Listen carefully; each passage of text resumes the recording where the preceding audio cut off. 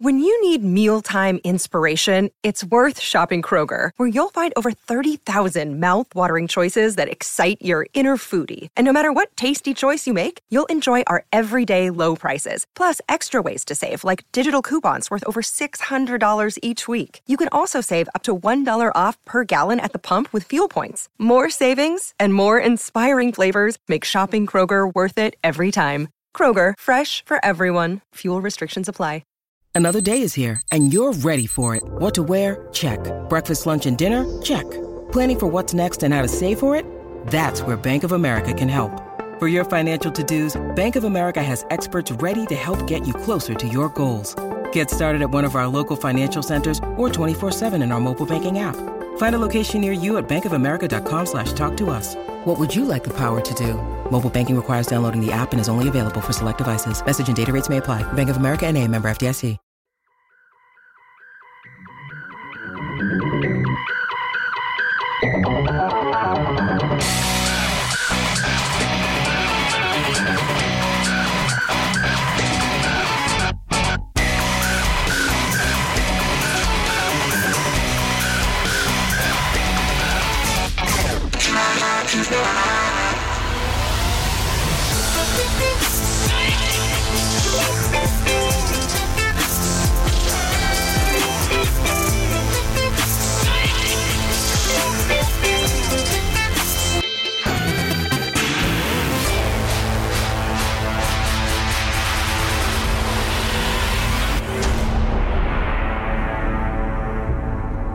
You're listening to the Career Musician Podcast with creator and host, Nomad. With 20-plus years of experience in the music industry, Nomad has done just about everything to earn a living as a career musician. From being music director to celebrity artists, playing iconic arenas and stadiums, composing for film and TV, and even playing your average local club gigs, he's done it all. Nomad's mission is to empower musicians across the globe with strategies for a sustainable career while blasting stereotypes, and to bring you tried and true wisdom from his colleagues in this crazy business we call music. Welcome to the Career Musician Podcast. On this episode, we have the amazing Chloe Flower. Now, if you don't know who Chloe is, believe me, you want to check her out. First of all, she's a viral sensation on Instagram. She's performed on the Grammys with Cardi B. She's a classically trained pianist. She studied abroad. She studied at the Manhattan School of Music. She's a philanthropist and an advocate to bring human trafficking to an end. She is an amazing person all around. She has worked with artists such as Celine Dion, Babyface, Nas, Swiss Beats, Salaam Remi, Timbaland, Kevin Hart, and, well, yes, the list goes on, of course. Do yourself a favor and check out her music. It is amazing, and it is certainly one of the more unique hybrids that you've ever heard. She's all over YouTube. Her website is chloeflower.com, and her Instagram is Miss Chloe Flower. She's a new artist on Sony Masterworks. Trust me, you are going to want to check her out. Once again, like you said, you're there, you're here, we're everywhere in quarantine. This is what we have to do. But it's great to have you from the skies of Manhattan. Yes! So what's it like in New York today? Is it a beautiful day? It looks beautiful from the light coming in.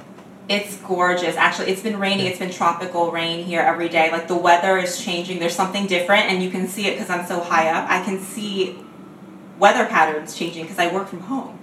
So every day I look out the window, like the sunsets are different. The rain is different. Like, I don't know what's happening over here. I think maybe this quarantine life is like resetting Earth too. I know, right? I don't know. It is interesting. It's scary and interesting all at the same time, right? Yes. Yeah, I know it.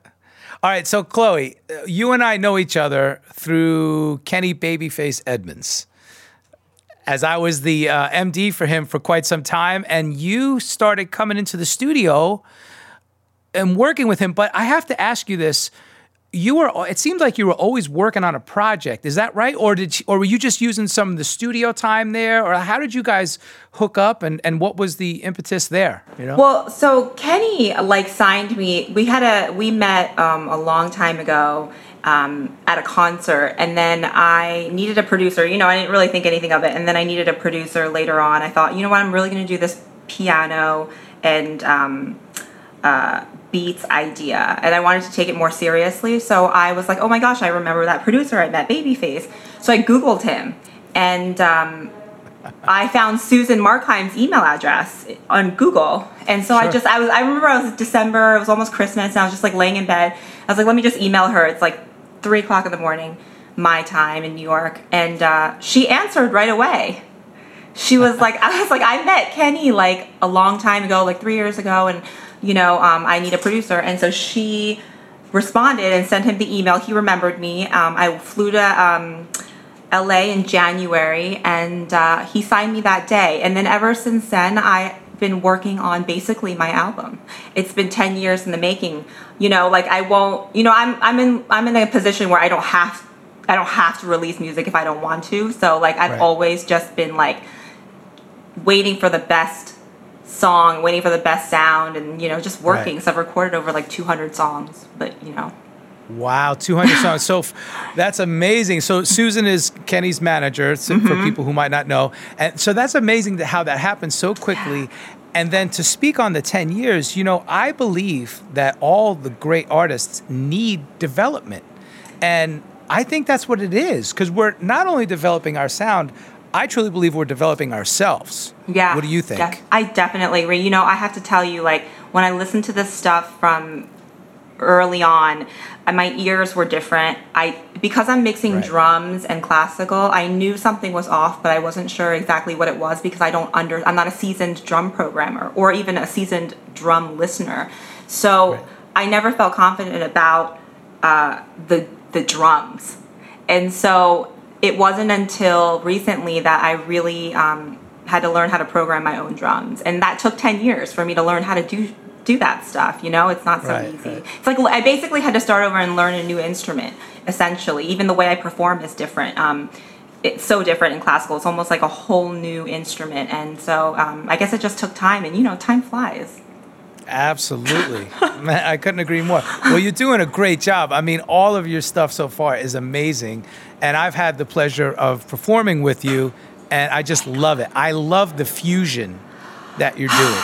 You saved me. I think I remember I gave you a bonus. I was like, you fucking saved me. I was like, I have to give him the musician's equivalent of a bonus right now because you saved me. That was so amazing. And thank you, by the way. No, thank you. Thank you. We were pleasantly surprised. Thank you. Well, I look forward to more in the future. Me too. So, all right.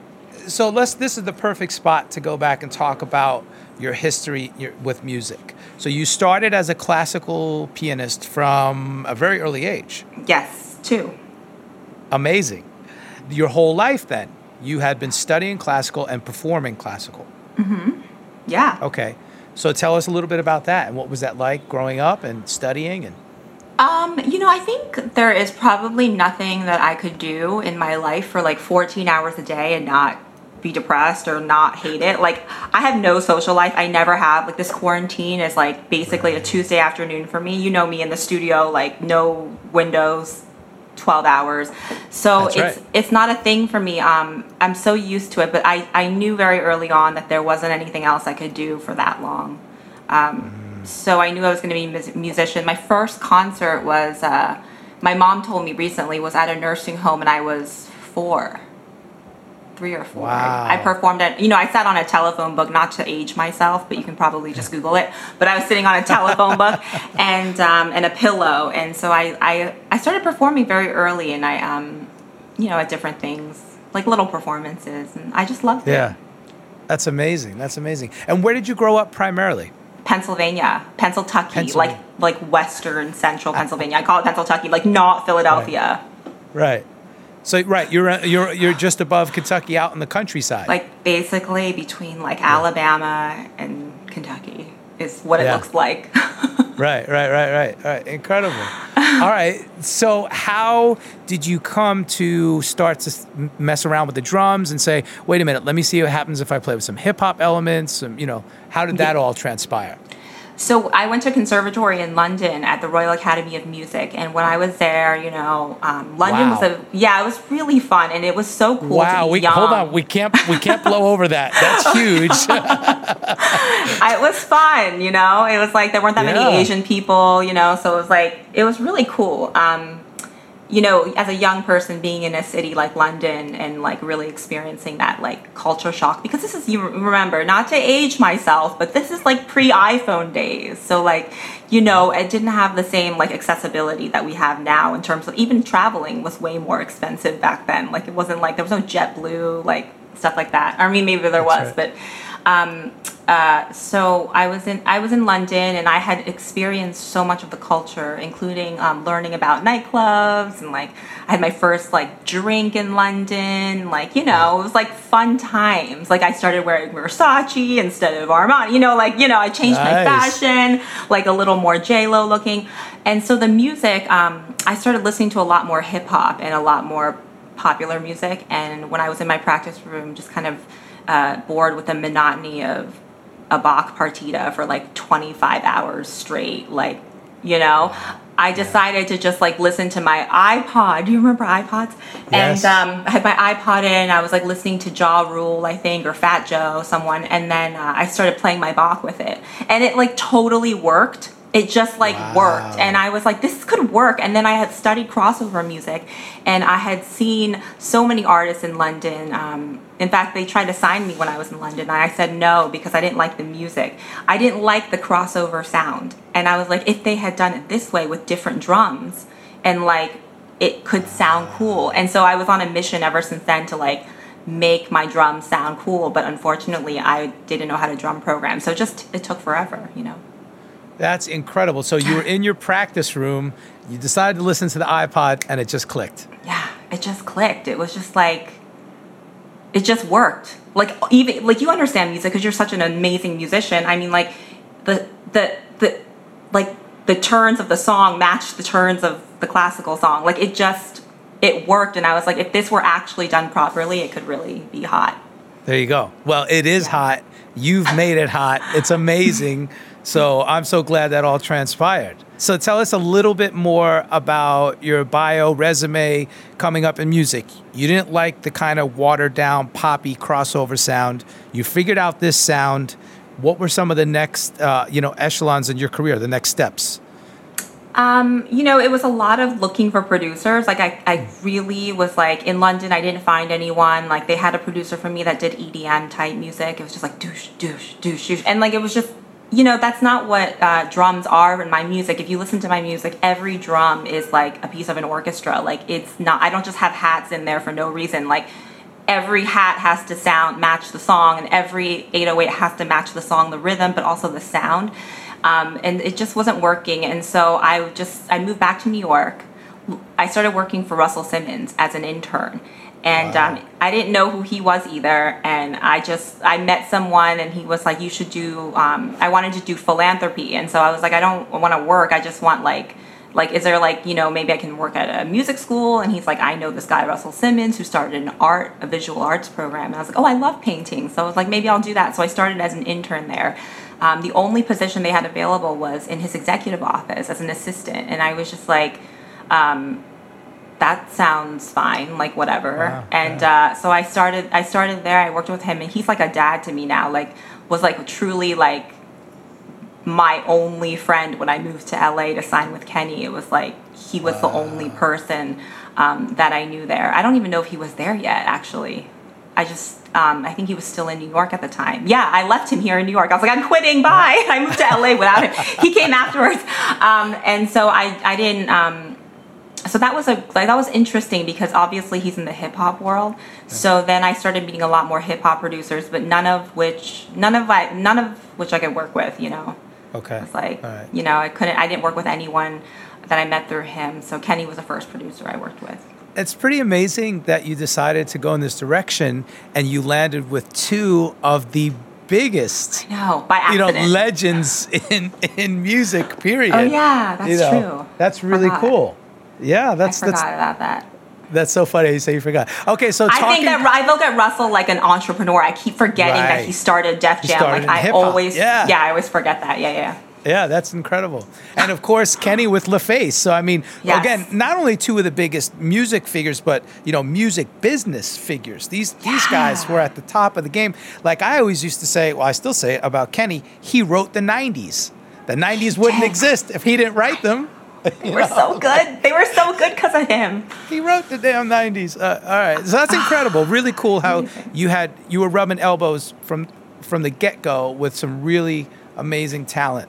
And again, even though it's taken 10 years to cultivate your sound, I think it was well worth it.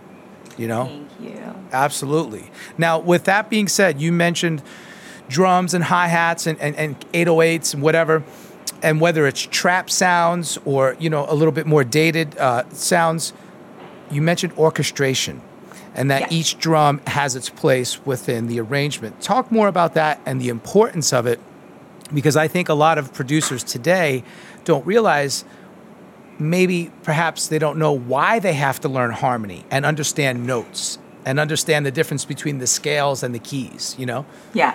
Yeah, I think like the interesting thing about drums is that like pop music, we all know is like 4 chords, right? Like basically, like sometimes you'll have, if you're Kenny, you'll modulate and but but essentially you have like kind of a repetition there. And in pop music, that's great. And in drums, the drums are never the focal in pop music. The vocal is, and the orchestration is always really low. Like Paul and I always, with the mix, I'm always like, no, bring out the strings and like make the piano louder and mic the piano from here, right? I'm always like, because it's just a different method. And I think with producers, because they have such a unique sound with drums and synth and stuff, they don't necessarily need to learn different chords, right? They just need to like know a bass note, and then they can layer on top of that. They don't have to play harmonies, right? And so I think that's part of the struggle in finding producers who are not like musically educated, even at the most basic level, is that like, my music can't, you can't mask the drums and you can't mask the orchestration because there's no lyrics.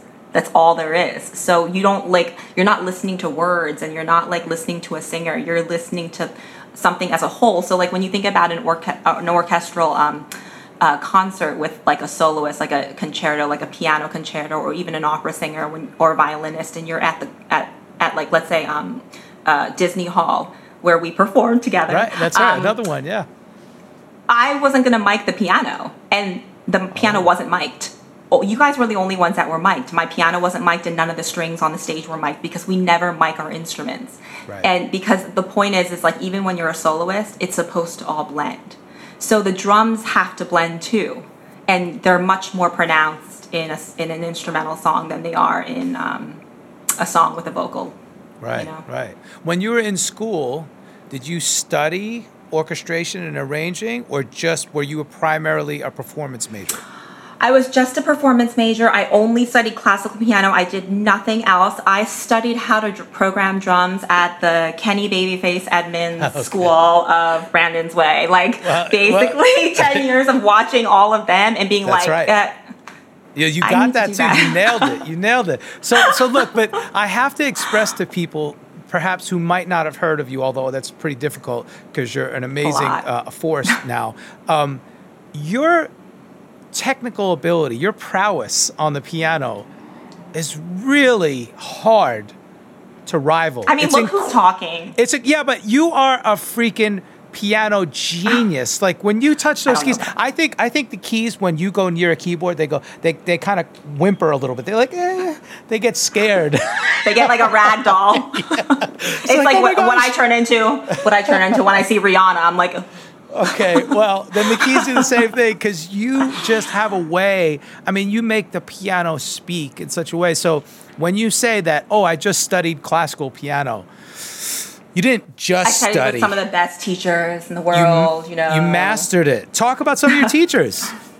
I started very. I played violin and cello and piano all when I was, under 10 years old, and then I studied locally. And then at 12, I was shopping with my mom. We went to Tyson's Corner in Virginia. It's like a big shopping mall with like a Neiman Marcus, and on the way back, we passed a university, and there was a piano competition there. And I was like, can I go inside? So I went inside, and it just happened to be the last day. There's like usually 2 or 3 days of the competition, and I met the winner. She was my age, and we were like 1 year apart, and she won first place, and I was like, you're so much better than me. It's crazy. And I was like, how are you so good? Because I'm from Lancaster, Pennsylvania, like Amish, like really small town. Yeah. And she was like, I study at the Manhattan School of Music in New York with the best teacher. And I was like, I want to study with him too.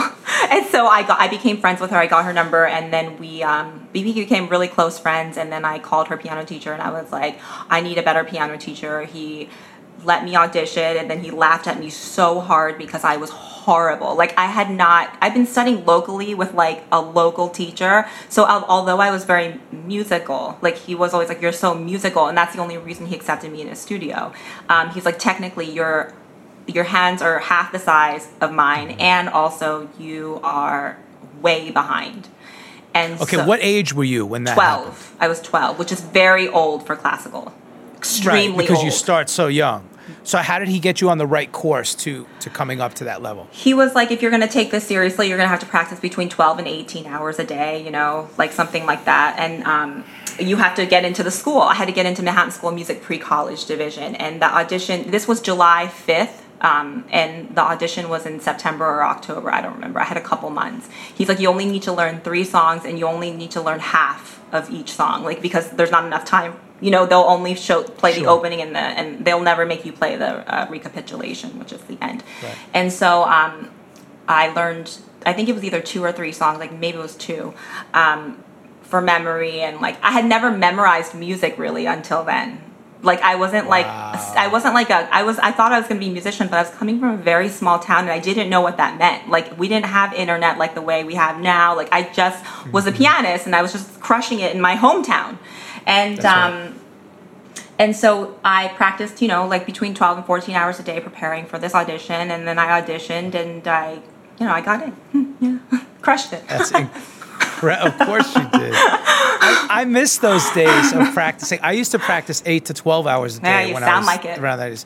Yeah, well, thank you. It takes you one to know like one. So Paganini over there on the guitar. Yeah. I love Paganini. Yeah, it's one of my favorites. So, wow, and it takes dedication. Now, when you're 12 and you found this teacher and you started going 12 to 14 hours a day in the practice room, how long did that last? I bet to say that didn't stop until you were in your 20s.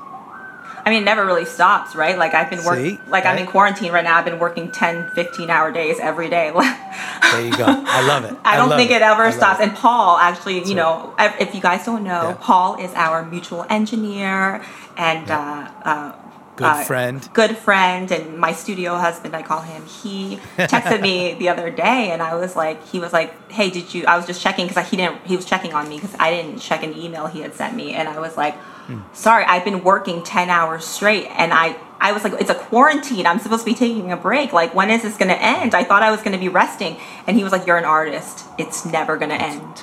I was like, oh my God, light bulb moment. Never going to end for us. Amen. No truer words have been spoken. I love that. Okay. Just embrace it. Exactly. Okay, so now we have to talk about this. You have this unique way of, weaving together the music and the culture and the fashion. When did you become such a fashionista? And I've asked you this before as friends. And I'm like, Chloe, how the heck did you become this model fashion goddess? How did that evolve? Was that something that you always had when you were younger, or was it an evolution later on, or? Oh yeah, no, I was definitely into fashion since I was born. Actually, I always joke that one of my first things I've ever read was like W magazine.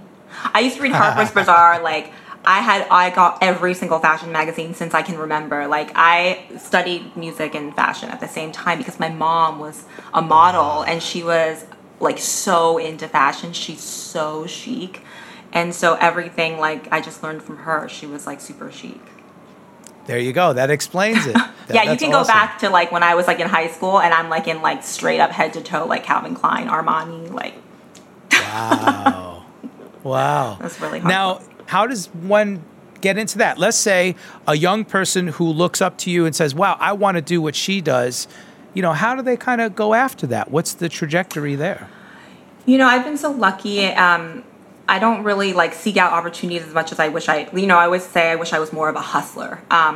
But I've had like a lot of opportunities just kind of come to me. But there is an aspect of hustling that I think nowadays, especially with Instagram, you have to like really be proactive because we're so inundated with so much, not just pictures, posts, videos, articles, news. It's like a constant stream of short spurts of everything.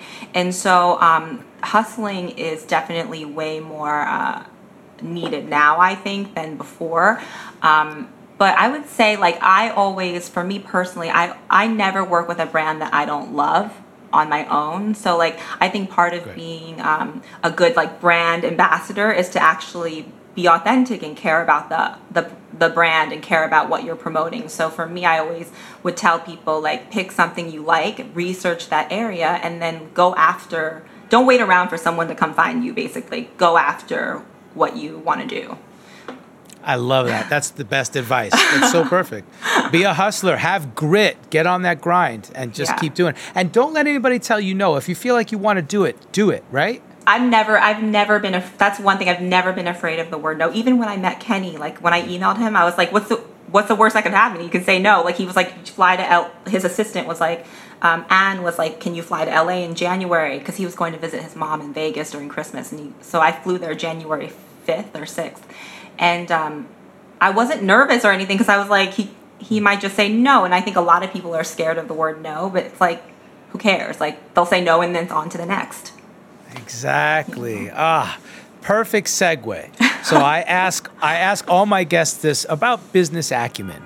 You know, and you mentioned it. You said you wish you were a little bit more of a hustler, but you've had some great opportunities, and I do believe you're a hustler, regardless of what you say. Talk more about some business acumen that you may have developed, or some things that you think are important in the music business, in the fashion industry. You know, as a whole. One business venture that I was really excited about was I started a drink company called Modern Alchemy with one of my best friends, and we use like an old Asian recipe, and it's all organic, all natural, almost vegan. There's a Japanese honey in it, which is technically not vegan. But otherwise it's like all like plant-based, great for a hangover cure or pre-hangover prevention. It's basically a little tiny tonic. That was really fun. I think that I had 3 other partners, so they were able to really help with that and promotion, because obviously it's not something that I could do by myself. It's like a full-time job.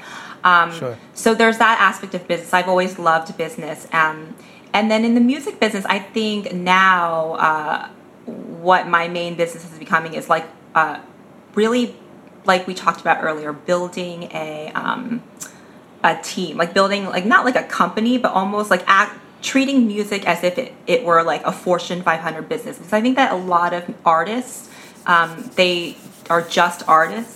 And although that's a beautiful thing, like nowadays, for me personally, and the type of music, like I'm not a singer, I'm doing a new genre of music. I have to be smart, and I have to be savvy, and I have to be conscientious of all the business aspects, because as a session artist, you know what it's like. You know, you could get like taken advantage of, and I've worked 10 years and didn't get paid for 10 years.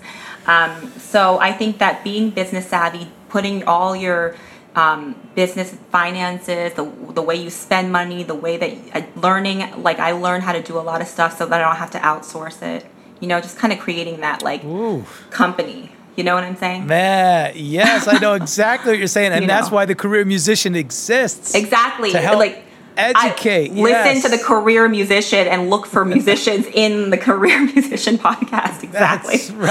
That's right. That's the whole premise of it. Yeah. So, wow, I can't wait till we can get together on stage one day and do a performance and a lecture series and a workshop all in one. Like a TED Talk. Yes. You should be doing a TED Talk. I can't wait for a TED Talk. That's my ultimate goal. That's why I want to take the Career Musician to the TED Talk stage. You have to. And I want you there performing with me for the performance segment. And we'll do workshops. Come on, this is brilliant. Yeah. Anyway, we're going to get there. We're going to get there. So excited to hear you say that you operate your daily operations as a Fortune 500 company. It doesn't have to be so strict and so tight-laced, but it still has to be structured in a way that makes sense.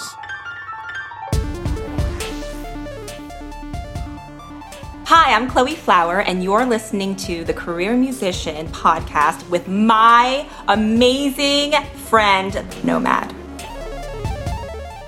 Download, subscribe, and leave a review on Apple Podcasts, Spotify, or any of your favorite podcast platforms. Sign up for the Career Musician newsletter at thecareermusician.com. Now let's talk about that. When you started with the Instagram thing, how did that happen? And I know you've done performance videos. You really focused on performance. Yeah. What did somebody tell you about that? Did you kind of just what happened? So basically, I learned about Instagram and Twitter, obviously, when I worked with Russell. He was, a huge entrepreneur, Russell Simmons, and I was in his executive office, so everyone had to come to me to get to him. So, they were like, we're starting Instagram, we're starting Twitter, what handle do you want? You can pick any handle. I could have had @Chloe, but Russell was like, don't do @Chloe. He's like, make it cool, mine's I was like, why don't you just do Russell? And he was like, no, I'm going to do mine Uncle Rush, that's so cool. Every name was available. So I was like, I'll do Miss Chloe Flower. I don't know why I picked the longest. I could have just had Chloe, but whatever, it's fine. But so that's how I started with Instagram, was actually when I was working with Russell. He kind of showed me, I taught him how to use the internet, and then he taught me how to use all the apps associated with the internet. And then Incredible. Yeah, and then and then I just had it, and I never once had any posts. And then when I collaborated with Swiss Beats a long time ago, he hit me up while I was in LA recording, and he was like, hey, your Instagram sucks. There's 0 posts. And I was like, oh yeah, it's I don't do Instagram. I'm not into Instagram. And he was like, you have to get on Instagram. So it was actually Swiss who made me go on Instagram. So my first post, I think, is me and Deepak Chopra and Kenny at the studio when we recorded. Wow. It wasn't until 2010 or something. My first post. Oh, so awesome. Deepak Chopra. Wow. Love Talk him. about that. What kind of a project did you guys do together? He's going to be on my album. He did spoken word on my album. So he's amazing, great guy. He practices what he preaches. Just everyone should know that Deepak, I know him personally. Whatever he says to you in a performance, he practices or tries his best to practice in life. That's so important. Yeah. So important. Okay, so then you're doing IG, you've amassed this amazing following, and your fans are so beautiful, and I love the interaction that you have with your fans. And I think that's the 90% of it, is that interact, be real, spread love, spread joy, right? Yeah. And that's exactly what you do. Yeah, try. You do that. So you crush it. But then all of a sudden, this leads to you on the Grammy stage with... Cardi. So tell us about that. How did that happen? She found me on Instagram. Her creative director found me through a mutual friend. I think you met Lauren Cheridini. She was my publicist, but also a very close friend. And she introduced me to Marsha St. Hubert, who is a marketing exec over at Atlantic, where Cardi is signed. And so we had dinner one night on the way. I wasn't drinking because, I don't really drink, but I wasn't drinking really that night because I was going to a session with Meek Mill. And she was like, we were talking about it. And so she remembered that I was a pianist from that dinner. And then when it came time for the Grammys, 2 years later, I guess, this was 2 years before the Grammys, she remembered. And so she suggested me to Tanisha Scott, Cardi's creative director, and then they looked at my Instagram and they were like, yeah. And then they called me. They called me and they were like, can you come play with Cardi?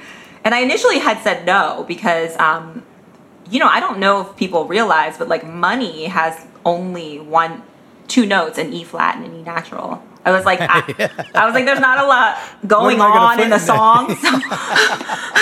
So I was just like, you should hire a model. I literally said that. And I was like, you should hire like a model on stage. Because they initially wanted me to be naked, like in the music video, like with a naked bodysuit with like the dancers. Wow. And I was like, you could hire a model to play those 2 notes. I was like, I'll do it if I can play some solos.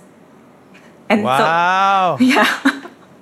See, ask and ye shall receive. Exactly. What's the worst that could happen? And Cardi said yes. She was so freaking supportive. Oh my God. She's such a supportive girl's girl. Like no ego. Really? Yeah. So awesome. Yeah. So awesome. Wow. A lot of the things you say, it takes a minute to digest because, again, you're operating on such a high level with, and not just because they're celebrities, but with people who are experts in their field or at the top of their game, right? Yeah. It's a big deal. So it's really nice to know that people that you've worked with and people like yourself remain humble and are cool and chill. Yeah. Yeah. It's such an important aspect. Definitely. Yes. All right. So now let's rewind a bit because you talked about session work. You said as a studio musician, you have experience, obviously. And you mentioned, we get taken advantage of sometimes. And it's true. Totally. I've been a session musician for 20 some odd years. And it's like, wow.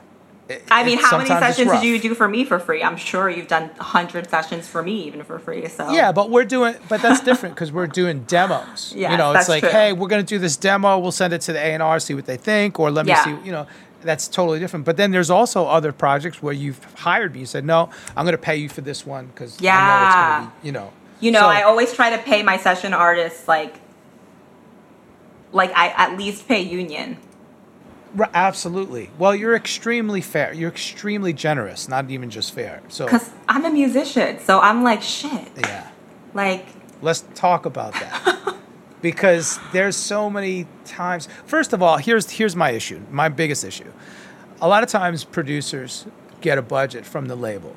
And they say, okay, let's talk in real dollars today. Okay. Let's just say you get a $10,000 budget to record 2 songs. For a semi, not like a major artist, but semi, just beneath that, okay? 10, and then the producer says, okay, I'm going to need this kind of musician for this, maybe another musician here, but everything else I'm going to program. So maybe they hire 2 musicians. Okay, fine, hire the 2 musicians. That's great. First of all, like you said, pay union scale. Always. Yeah. And if you don't know what the union is, just look it up. AFM, American Federation of Musicians. Yep. Really simple. So easy. And it's just a way for us to know that we're getting treated fairly and getting the proper wage, and we get some health and welfare and pension, right? Yep. For later on. But it's the producer's responsibility to do this. So oftentimes, producers not only don't know, they don't care to educate themselves about it, so they just let it fall by the wayside. Well, yeah, they're trying to get like the cheapest everything, so And then on top of it, so many times they don't even freaking follow up and pay the musicians. Or give you a producer point. How many times have I produced a song and I'm like, oh shit, that sounds like me on the radio. I'm like driving in St. Bart's, I was like, hey, that sounds like Chloe Flower made it. Wow. I'm sure it's happened to you 1,000 times. I know. But let's talk about how do you circumvent some of that? How do you stand up for yourself? The thing is like, any time that's happened, I honestly, like, it's pop. No, like it's pop and hip hop. It's not a lot of work. It's not like I scored a film. That happened to me once where I scored a film and didn't get a credit and didn't get paid. It was so rude. But other than that, like, it's just like, I think you just, it's like, oh shit, it wasn't that much work, but like, you just have to, again, run yourself like a business, because that would never happen in a business. Like, you would have a lawyer, you would have a contract. Can you imagine if you did a spread for Vogue magazine? Yeah, and you never got paid for it or you never credited? It's like, what? Yeah, it doesn't happen. It doesn't happen, and like that's why, like, you know, ever since like the last like few years with my new boyfriend, who's like Michael, he started Major League Gaming. Yeah. He knows how to. He's like a CEO, so he knows how to run a fucking Michael's business. awesome. He's the right. best. So he really He's runs incredible. me like a business and teaches me a lot about business. Like in the mornings we watch Squawk Box and CNBC. That's like right. just trying to get like, you know, more educated. But I just, you know, I'm like whatever.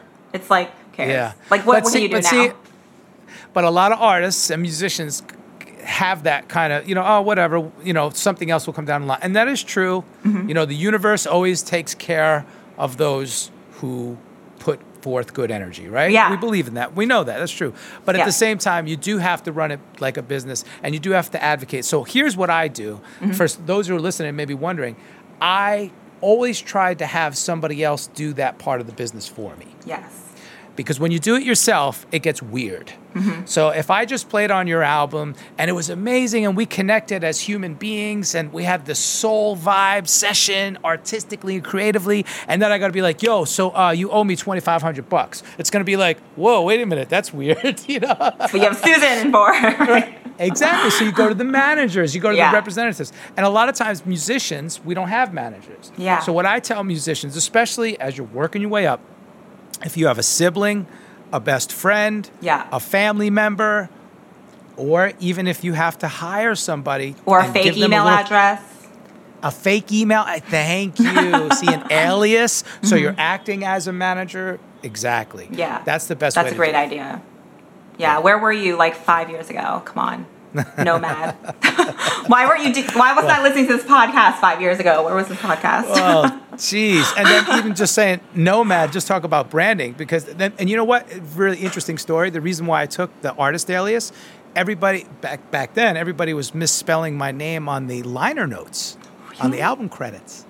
Yeah, because I did Rapole? 8 years, and they would go Rapoli or Ripple, or here's the worst, they would call me RuPaul. I'm like, wait a minute, I'm not a drag queen, I'm a musician. I love RuPaul. He's very I love entertaining and RuPaul, fun. It's so cool. But it's like, you know, he already has credit. He already Yeah. has his empire. I'm trying to build mine. Exactly. You need your freaking name spelled right at the very least. If you're not Anyway, getting that's one of the paid. reasons, right? That's one of the reasons why I went with that. And also because as modern day musicians, we're all nomadic. That's very cool. By nature, we're nomadic, right? That's what we Yeah. do. My So- dad's Mongolian. I know what nomad is See, like. there you go. There you go.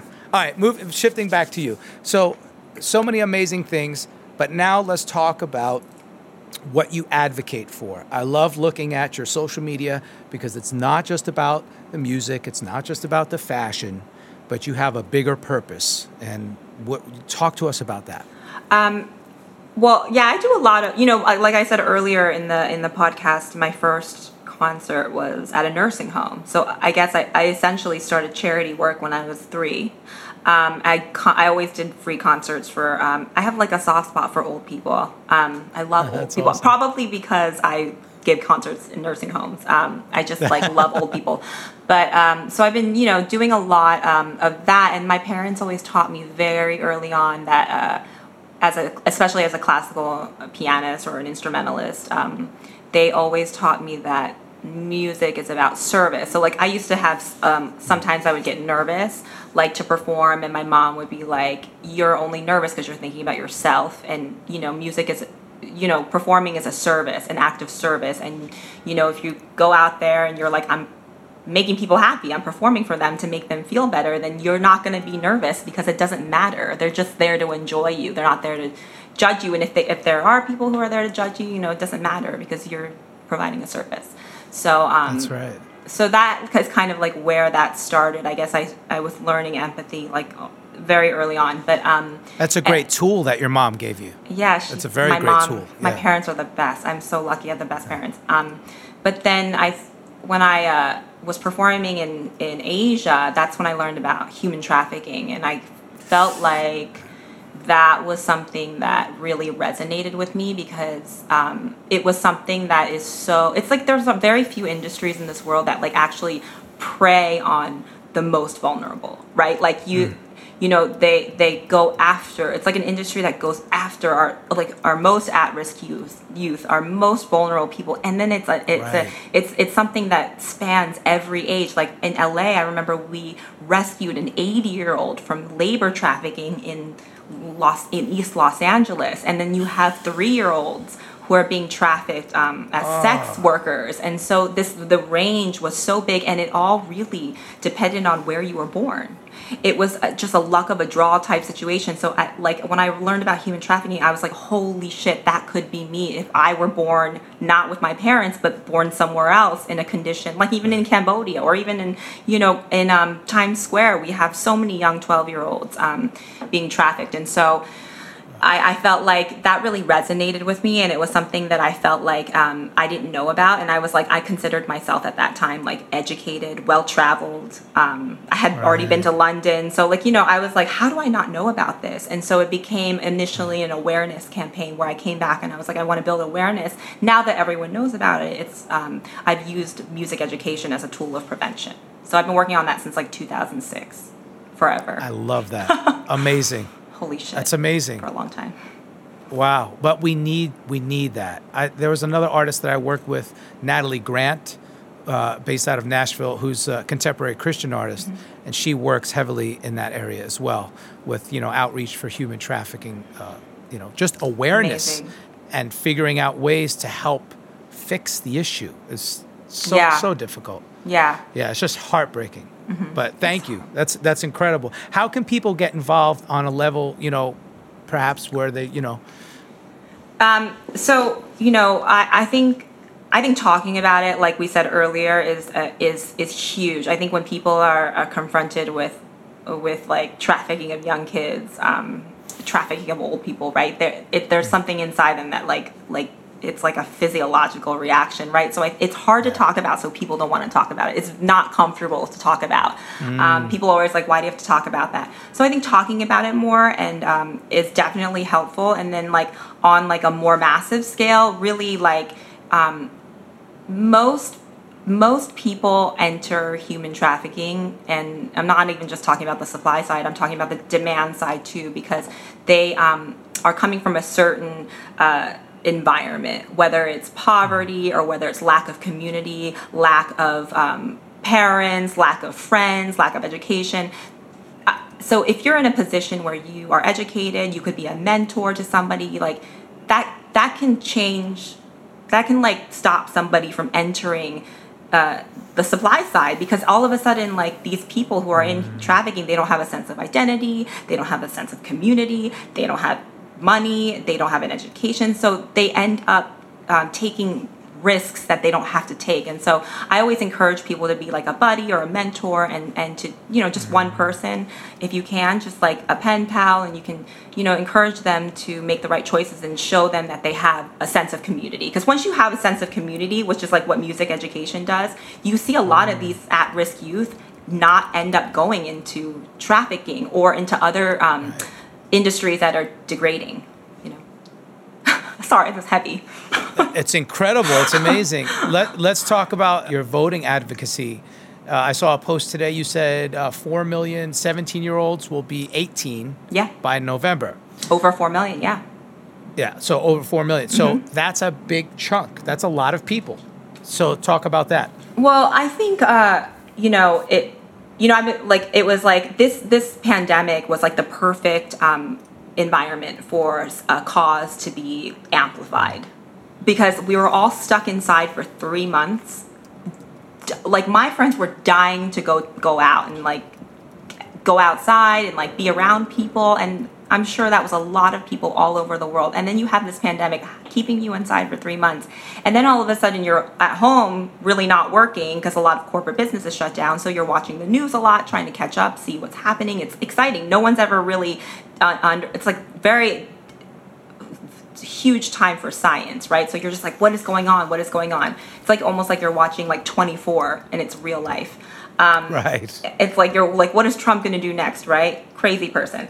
So I think when George Floyd was murdered on Memorial Day and it was a holiday, it was like the recipe was perfect for everyone to be involved and everyone to pay attention to the cause, which was Black Lives Matter, obviously. And That's right. which is like really amazing. And it was like to see everyone unified and to see everyone care about something that you and I have seen all day long, every day posting about. I flew into Ferguson. When they were protesting in 2014, I was in Ferguson. I did music education there. I posted that. No one cared. Nobody cared about Ferguson. And so, you know, it was so wonderful to see everyone care. But at the end of the day, we have to vote all of those people out who are making the decisions, because that's just right. Like with human trafficking, it's all policy. If you're trafficked as a minor, they will send you to Rikers. I sat in on Queens County Court so many times with this amazing Asian judge named Judge Sarita, and she would sentence prostitutes to rehab. And she was one of the only judges that do that, because most people sentence prostitutes, even if they're underage and even if they were trafficked, sentence them to jail, because prostitution is illegal. And pimps are they're not being held accountable, just like cops. They're not being held accountable. They're never in trouble. See? So the behavior never changes. And so in order for us to change policy, and in order for us to have the people in office that are going to make difference in local, state, everyone has to vote. I'm not just talking about November 3rd elections for the president. On November 3rd, like Lindsey Graham is running, you know, like there's senators, there's Congress people, there's a lot of people running. And I think if you want to see change, I mean, that's going to be the way to do it. So I always just try to advocate voting. I love that. And once again, if you don't know all the different people who are running for which office, do some research. Google is right there. Yeah, there's great sites. Do it at your county level, your state level, federal level. Any sites that come to your mind off the top of your head? Yeah, I love When We All Vote. I think they're all .org. Okay. So whenweallvote.org, Vote 411 is great, because it's it's very easy to use. It like reminds me of like the Nokia phone. It's like very user friendly. And then Rock the Vote, obviously they partner with When We All Vote. But there's tons of voting sites, and you can see them all on Instagram too. Just do hashtag vote. If you do hashtag vote, you'll see hundreds of amazing resources. Bam. That's so perfect. And I love how you said that moving towards correction for all these areas starts with policy change. Yeah. So Black Lives Matter, huge, because the people who are in office don't care to change the policy. That's, like who's making decisions? Your state attorney general. Do you really want an asshole attorney general? Like, no. And you know what, side tangent, you know what that makes me think of? State Attorney General, Billions, New York, right? Have you seen Billions? Yeah. I just started watching it. Michael got really into that show, so I just saw a few episodes. Yeah, that's a good show. Yeah. All right, so bring it back to lighten the mood. But you're right, and people sometimes cringe at these serious topics because it's hard to discuss, but we have to, and that's where awareness begins. Yes. So again, thank you for using your platform for such good causes. Incredible. Man. All right. Well, you know what? Look, I don't want to take up any more of your time. You've been amazing. I would like to do this, if you don't mind. Can we do a quick rapid fire questions? Just fun questions. Okay, I didn't read it. I don't have anything prepared. So, Good. I don't want you to prepare. Okay. This is on the fly. You ready? Okay, let's go. Your favorite food? Raw onions. Wow. Okay. Favorite libation? What's your favorite drink when you do drink? Tequila on the rocks. Okay. Good. I like it. With a straw. That's even better. Favorite sport, which I think I might know. Oh, it's a toss-up. Can I have a tie? Of course. My two favorite sports, because they're so different, are I love figure skating and then rugby. Love rugby. I would have never guessed rugby. Oh my God, obsessed. Would have totally guessed figure skating. Love figure skating. From watching your IG, you're into dancing too. Oh, I love dancing. But is that more fitness? I mean, I miss training with you had a dance coach. Oh yeah, that was coach. for my music video. Okay. Yeah, okay, I can dance. Like, don't get me wrong. Like, I remember that I spent a lot of time in London at the club, so I can dance. But I don't I'm not like on Instagram dancing. I'm not like watching dance competitions. Right. Okay. All right. So we already deduced that you don't have any free time, but the little bit every once in a while that you have free time, how do you spend it? Not music. Yeah, I love laying in bed, watching movies, and ordering Taco Bell in bed. Like, all the food in my bed. Like, you know, like, that's my favorite, to just be in bed with lots of food and watching movies. I'm an eater. You know, one of the things I love about you, because you're so beautiful, you're in such great shape, you look like a model all the time. I wish. But you're a foodie. You love food. Eating. And you're like, when I come to New York, you're like, oh my God, we got to go here. I got to order you. The one time that I hung out, you're like, I'm ordering you this pizza, and it's going to show up, and you're just going to accept it. And Wasn't it's amazing. amazing? I was like, oh, come on. God, so good. It's incredible. New York pizza. Can't get that in There's LA. nothing like, you can't. Okay. What activities do you enjoy on long flights when you used to have, well, you know, hopefully we'll get to do them again. I work on all my flights. You work. I love it. I work all the time. What's the latest band or artist that you've listened to that you haven't worked on? Nothing that you're working on. Latest artist and band that I've listened to, nothing. Oh, but because they're not alive. I've really been into rock lately. So like I just, I was going to say the Beatles. I really have been like, because, they've used a lot of classical music. Like, the song Yesterday. Absolutely. Of course. Yesterday is like a Rachmaninoff piano sonata. People don't know that, but like, obviously when I hear it, I'm like, oh, that's like a very, very obscure, very rare, like never hear it in concert piano sonata. But I recognized it. And so I was like studying them, and I've been listening to Led Zeppelin recently. Yes. I really I'm really into rock lately. I don't know why, but that's like awesome. In the last week, I've been listening to a lot of rock. So cool. Favorite TV show or movie that you've been streaming lately? Oh God, my favorite TV show. I've been watching The Politician. Great show. So good. I'm obsessed. Love that show. Yeah. Yes. I haven't finished it yet. And being the professional fashion goddess that you are, how do you shop? Is it brick and mortar? Is it online? A combination of both? Online shopping. So I reserve my online. I get into this black hole because I'm addicted to shopping hard, like addiction. Need to go to Betty Ford, I have a problem. So I have to reserve my shopping for late night hours. So often, if you'll see me on Instagram, or if I'll be texting you in the middle of the night, it's because I am online shopping between midnight and 5 a.m. That is awesome. I love that. Okay, the craziest thing that's ever happened to you career-wise, you're on a gig, you're in a session, one of the most outlandish or funny things, something like absurd. What, like Cardi B twerking in my rehearsal with her whole ass in my face this close because the rehearsal piano was half the size of the Grammy piano, literally her butt cheeks right here. I felt like that was really intense. Okay, so hold on a minute while I catch my breath.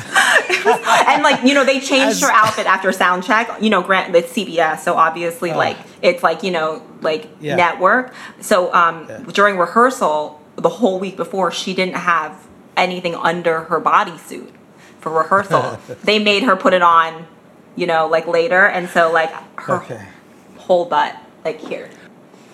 Yeah. Oh my God. So cool. Twerking. That was pretty intense.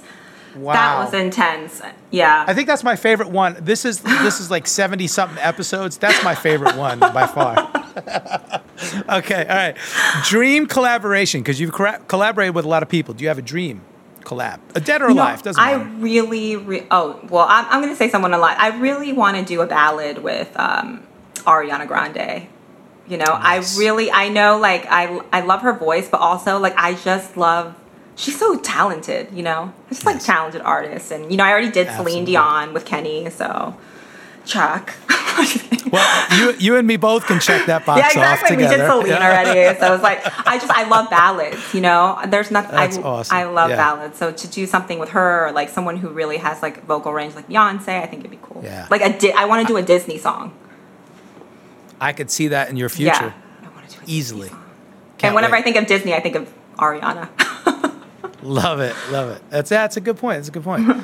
It's a great pairing. Yeah. Okay, so here we go. Final question. What would you do if you weren't a career musician? I always wanted to be an astronaut, but I'm claustrophobic, so it would never have happened. If I were not, so that's my ultimate dream job. Given that I'm claustrophobic and given that I've never studied science professionally, I'm going to have to say I would love to be a real estate investor. Like my parents did real estate, and I get so much utility out of architecture. Part of the reason I loved Europe so much was because like McDonald's was in like a 25-foot vaulted ceiling, like neoclassical. Yes. Like, you go to the Apple store is like, looks like City Hall. You know what I mean? Neoclassical architecture paired with the music, paired with the food, and or the like culture. The Gilded Age. Oh my god, I get all like sweaty when I talk about like Gilded Age architecture. So that is something that I would have loved to do, and maybe will still do in my future. There you go. I love that. Incredible. Do you have a mantra lately that you or in life in general that you like to yes. repeat? So who taught me this? My best friend, Sanaa Lathan. You know Sanaa. Yep. When I first became friends with her, I was kind of annoyed with her because she is, she's like, I'm a Virgo, and I knew nothing. I'm from New York, not LA, so I don't know about astrology. So I was like, what's a Virgo? And she's like, me. And I'm like, okay. So she would always be like, can you do this? And I'd be like, yeah, I'll do it. And she'd be like, do it now. And I'd be like, I'll do it. And she'd be like, do it now. And I'm like, oh my God, you're so Virgo. But it was the best thing she had ever taught me because I was such a procrastinator. In fact, my nickname was No Show Chloe because like I was just like, I would be like, because I never understood like why people got mad if like I didn't come to something or if I didn't show up for something because I never cared. I was like thinking in my own bubble. I was like, oh, if someone can't come, I'm like, no big deal. I don't care. Like I never cared. Sure. And so then it kind of crossed, as you know, in life, everything crosses over. Nothing is insular. And it, like, if you're like, that's why I say, if you're learning an instrument as a young child, all of a sudden you start to do better in school because discipline crosses over. Same goes for bad habits. So like I would never like do stuff right away and then I would forget. And so she was like, do it now. So now as much as I can, if I have to do something, even if it's as simple as like saving a post to like a folder or printing something, I do it right away. I try to. Do it now. Do it now. I love that. Chloe, thank you so much for being a guest on The Career Musician. Oh my gosh, I love you. Are you kidding? Ditto. Follow The Career Musician at Facebook, Instagram, and sign up for the Career Musician newsletter at thecareermusician.com. Want to learn more about a particular topic? Tag @TheCareerMusician and use #CareerMusician to let us know what you'd like to hear.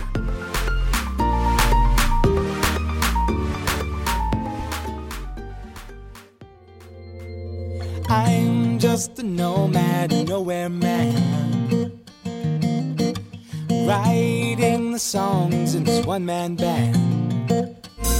A nomad, yeah, I'm a nomad,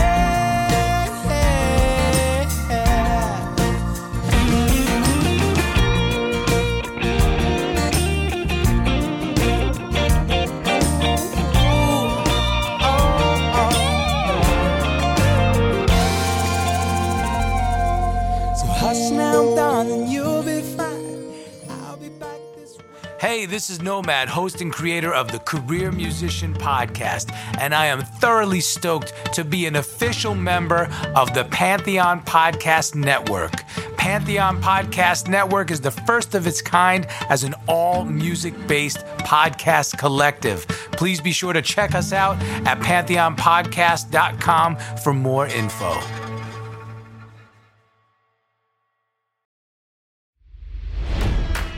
It's NFL draft season, and that means it's time to start thinking about fantasy football.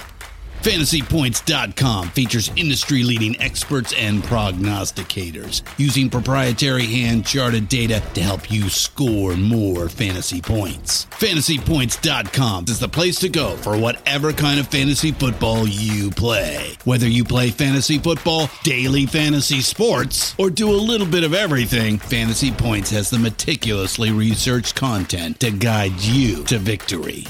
And why wait for the fall? Fantasy Points also covers the new spring football league, the UFL. Join the guru, John Hansen, Scott Barrett, Joe Dolan, and other massive names in the fantasy football universe with an exclusive offer. Use code Pantheon for 15% off any Fantasy Points package, including the all-in package with access to every article, tool, and data nugget that Fantasy Points has to offer.